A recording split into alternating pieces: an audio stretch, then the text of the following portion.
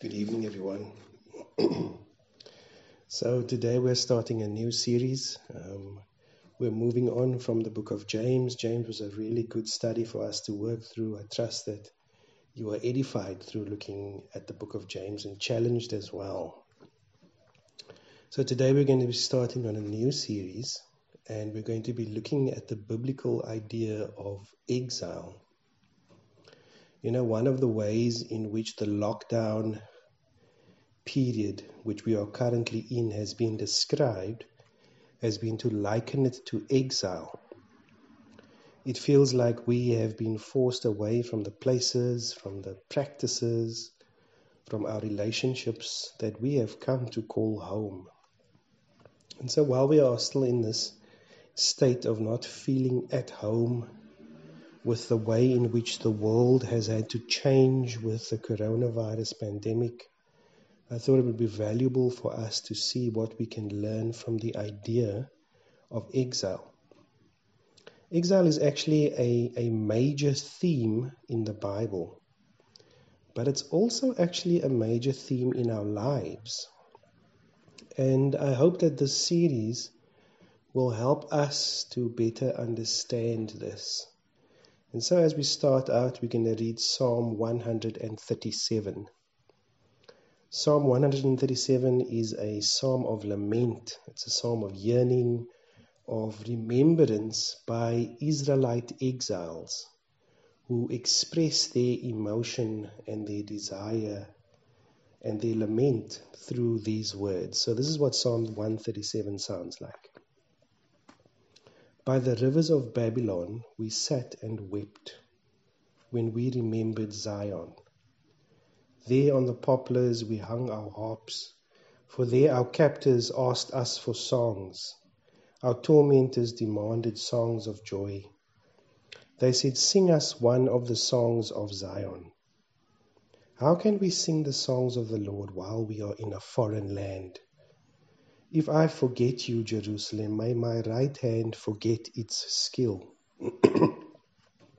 May my tongue cling to the roof of my mouth if I do not remember you, if I do not consider Jerusalem my highest joy.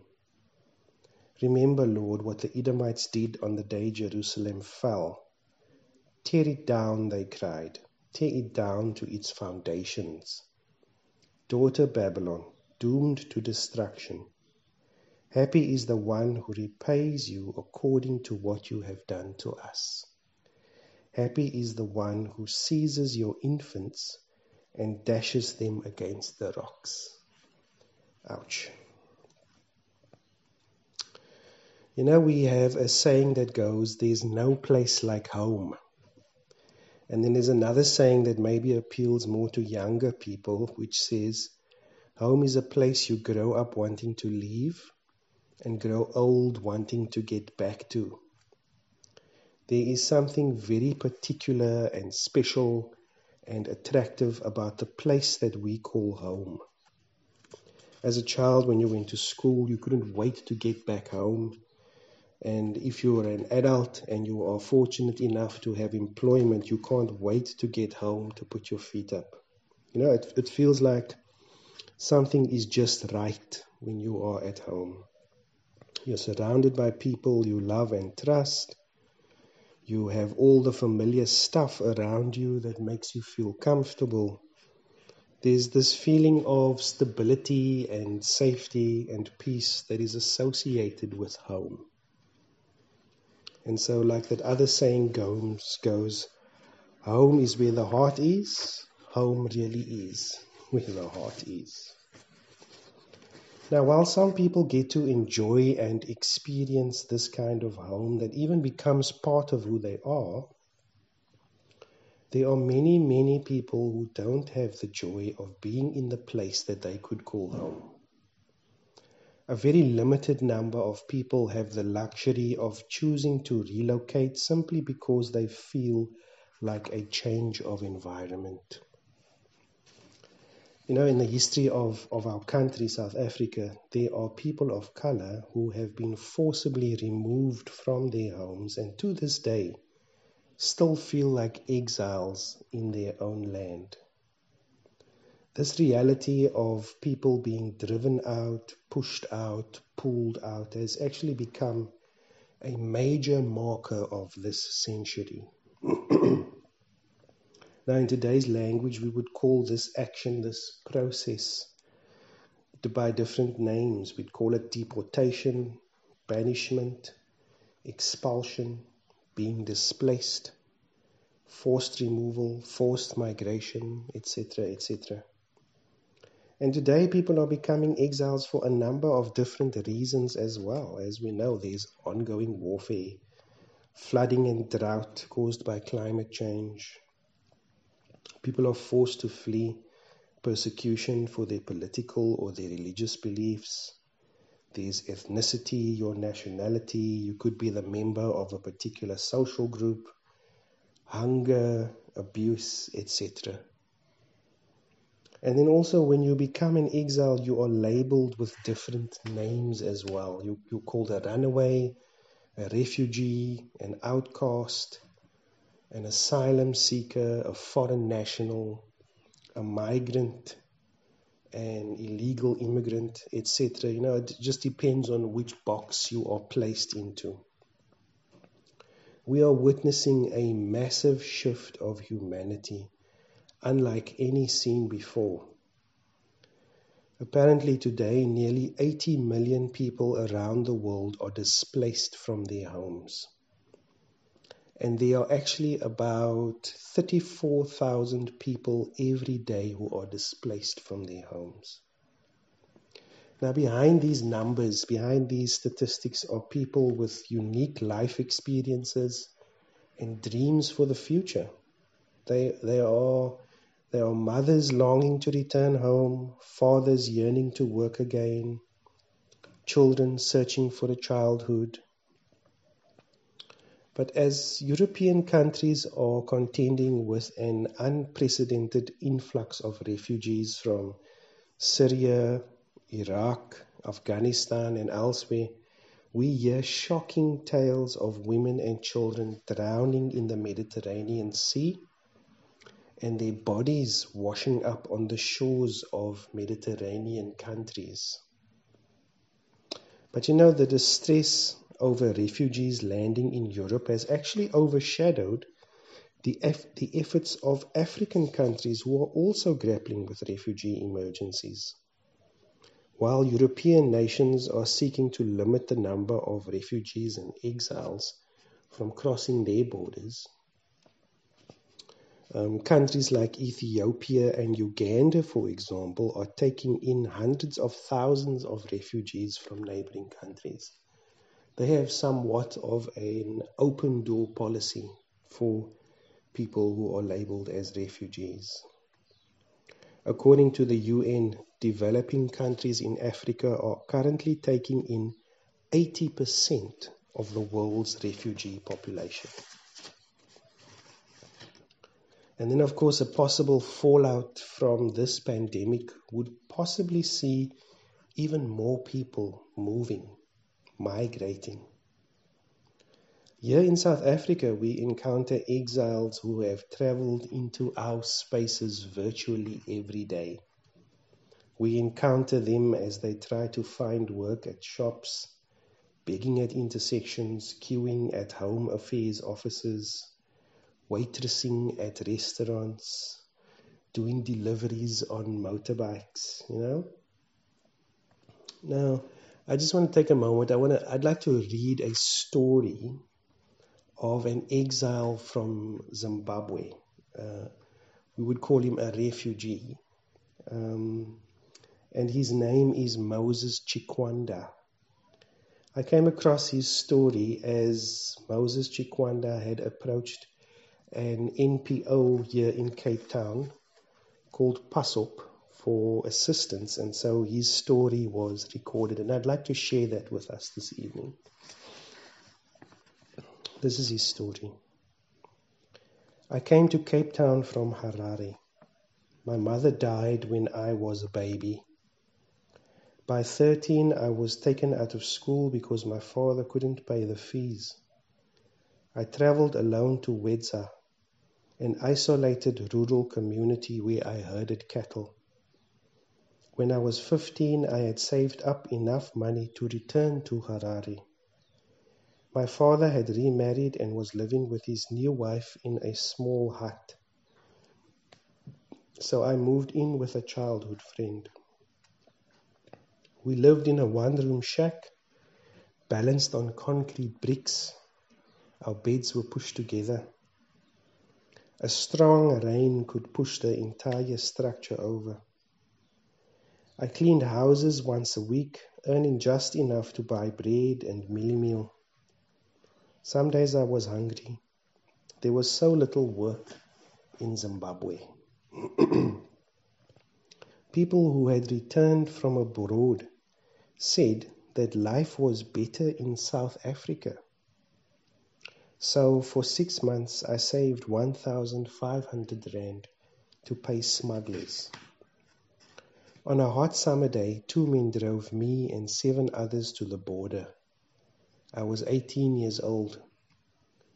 For 6 hours, our small group, led by a smuggler, walked on a dense path through the bush. We spoke about everyday things, but the fear was there.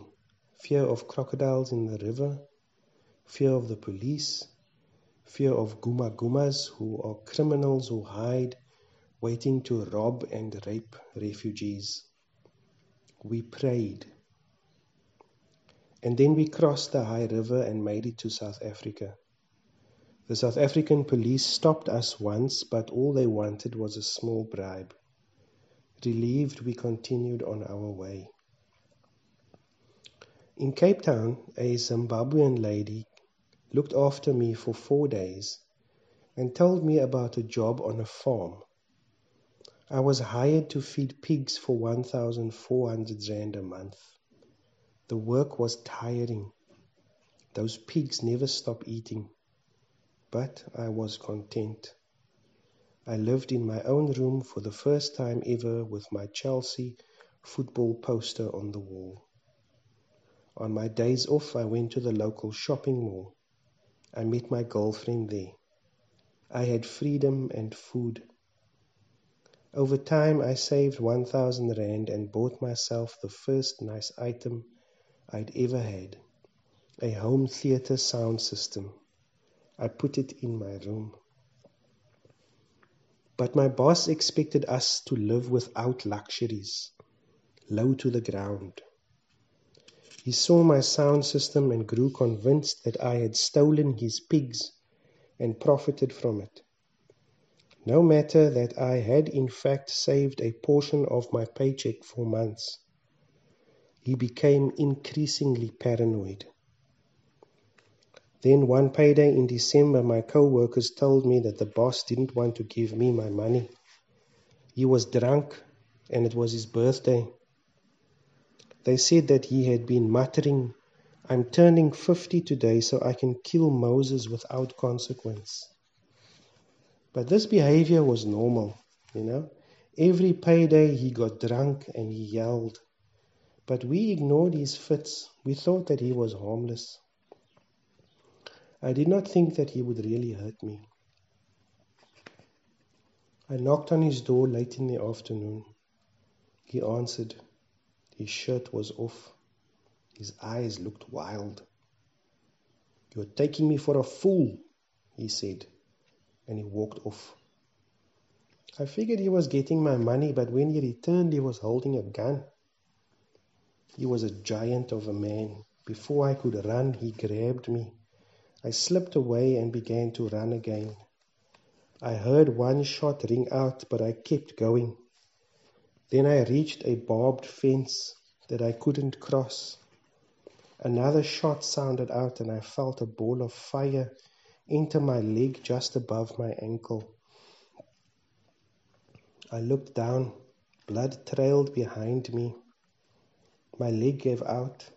I began to crawl, pulling myself beneath the fence. I soon felt weak. I crawled into the leaves behind a fallen tree and passed out. An hour later, I woke to the sounds of my boss's car roaming the property. I couldn't breathe. Once he had passed, I waved my hands until my co-workers in the distance noticed me and crept over with food and a jacket. I asked them to call my close friend who lived in town. I knew he would help me. Then I lay in the bush. I did not lose hope. My friend, afraid of also being shot, brought the police. He had been denied help at one police station and was sent to another, so the ambulance and officers arrived only late in the evening. The paramedics found me lying in the leaves. They dressed the wound and took me in the ambulance to the boss's house. There the police took a statement. The boss's wife said, "He stole our pigs."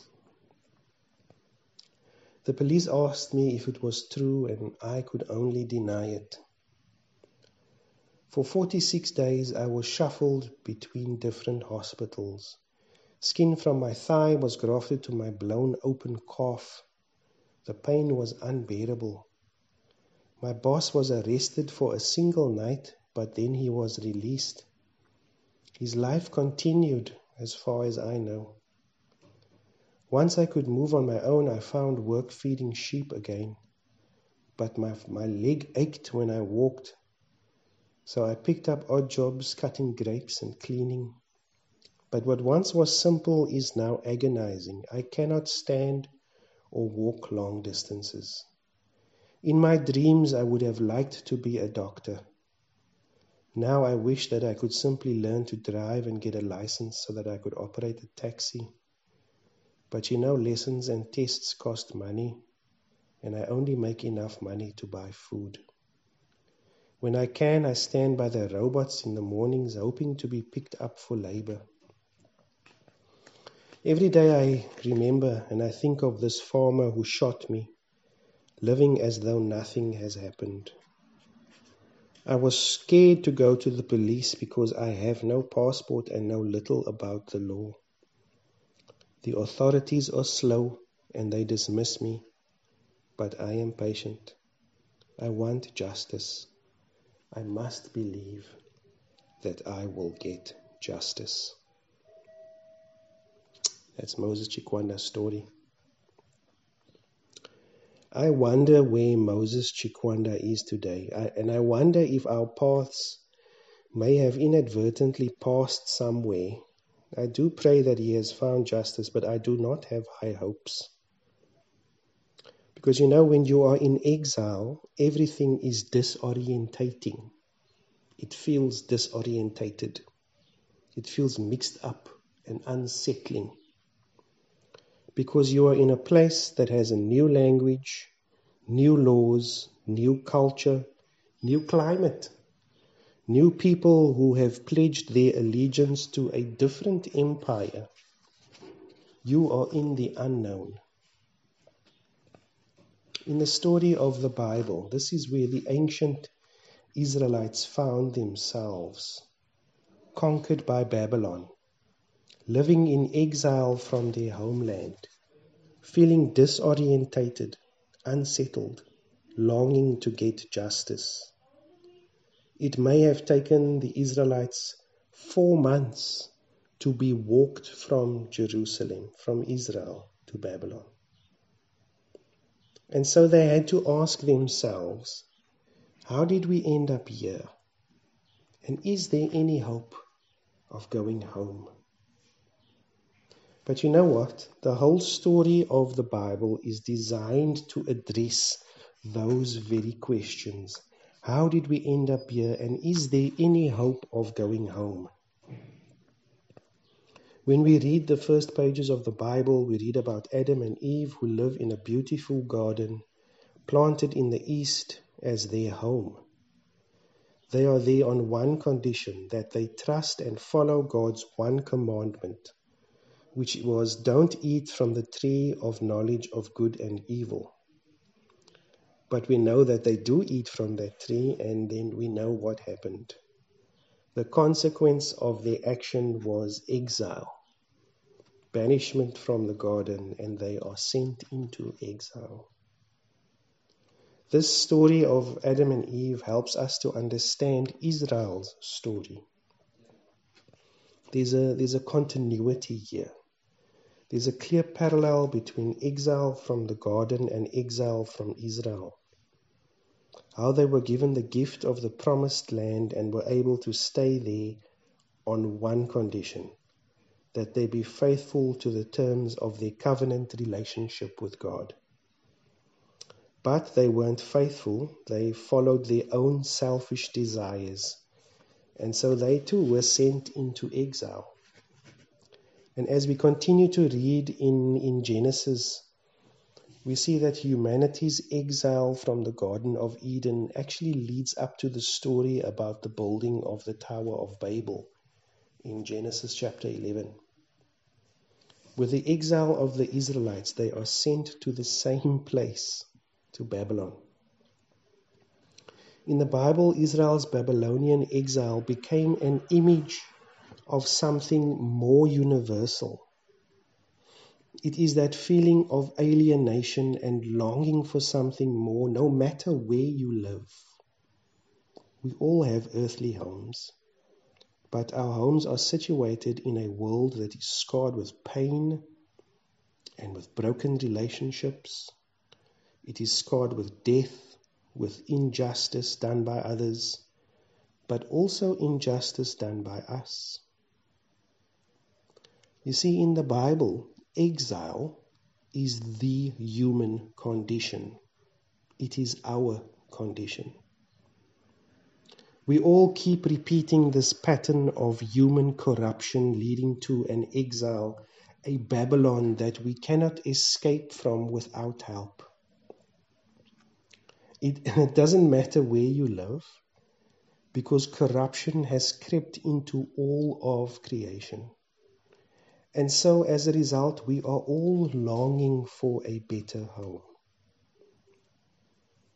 And then in the Old Testament, we read scriptures and prophecies that hold out hope that one day God would send a king who would rescue the world from all of the Babylons that we have created. And as the story unfolds in Scripture, after many generations pass, we meet this Israelite king named Jesus of Nazareth. Jesus went into exile alongside with us to show us the way home. Jesus wandered about with no home, with no place to lay down his head, as Matthew describes it, announcing the great restoration and that the kingdom of heaven is at hand. Jesus brings the truth that the reality of home that Israel and all of humanity has been looking for can be realized. Jesus welcomed in the stranger. He welcomed in those who didn't have homes. Jesus said that God's love is shown when you invite in the outcast and you actively create space for people who don't have a place to belong. So we as Jesus followers remain exiles as we wait for that day when Jesus returns to transform this world into a true home. A day when there will be no more tears shed and no more pain. And people like Moses Chikwanda will no longer be an exile and will see true justice in all of its fullness.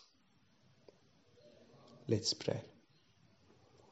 Father, we thank you that you have put us in this place, but along with your plans and your desires for us to be here, you have also given us a Savior, someone who will lead us home.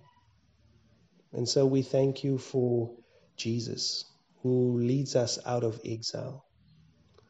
And Father, we ask that as we continue to meditate on our lives as being ambassadors for you, we ask that you would continue to equip us, continue to impart within us, continue to shape and mold us into people who are more and more like Jesus, because we eagerly desire to see your kingdom come here on earth as it is in heaven.